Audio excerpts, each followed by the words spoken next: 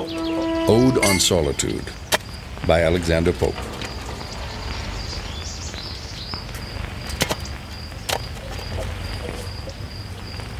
Happy the man whose wish and care a few paternal acres bound, content to breathe his native air in his own ground, whose herds with milk, whose fields with bread, whose flocks supply him with attire, whose trees in summer yield him shade, in winter fire. Blessed who can unconcernedly find hours, days, and years slide soft away in health of body, peace of mind, quiet by day, sound sleep by night, study and ease together mixed, sweet recreation, and innocence, which most does please with meditation.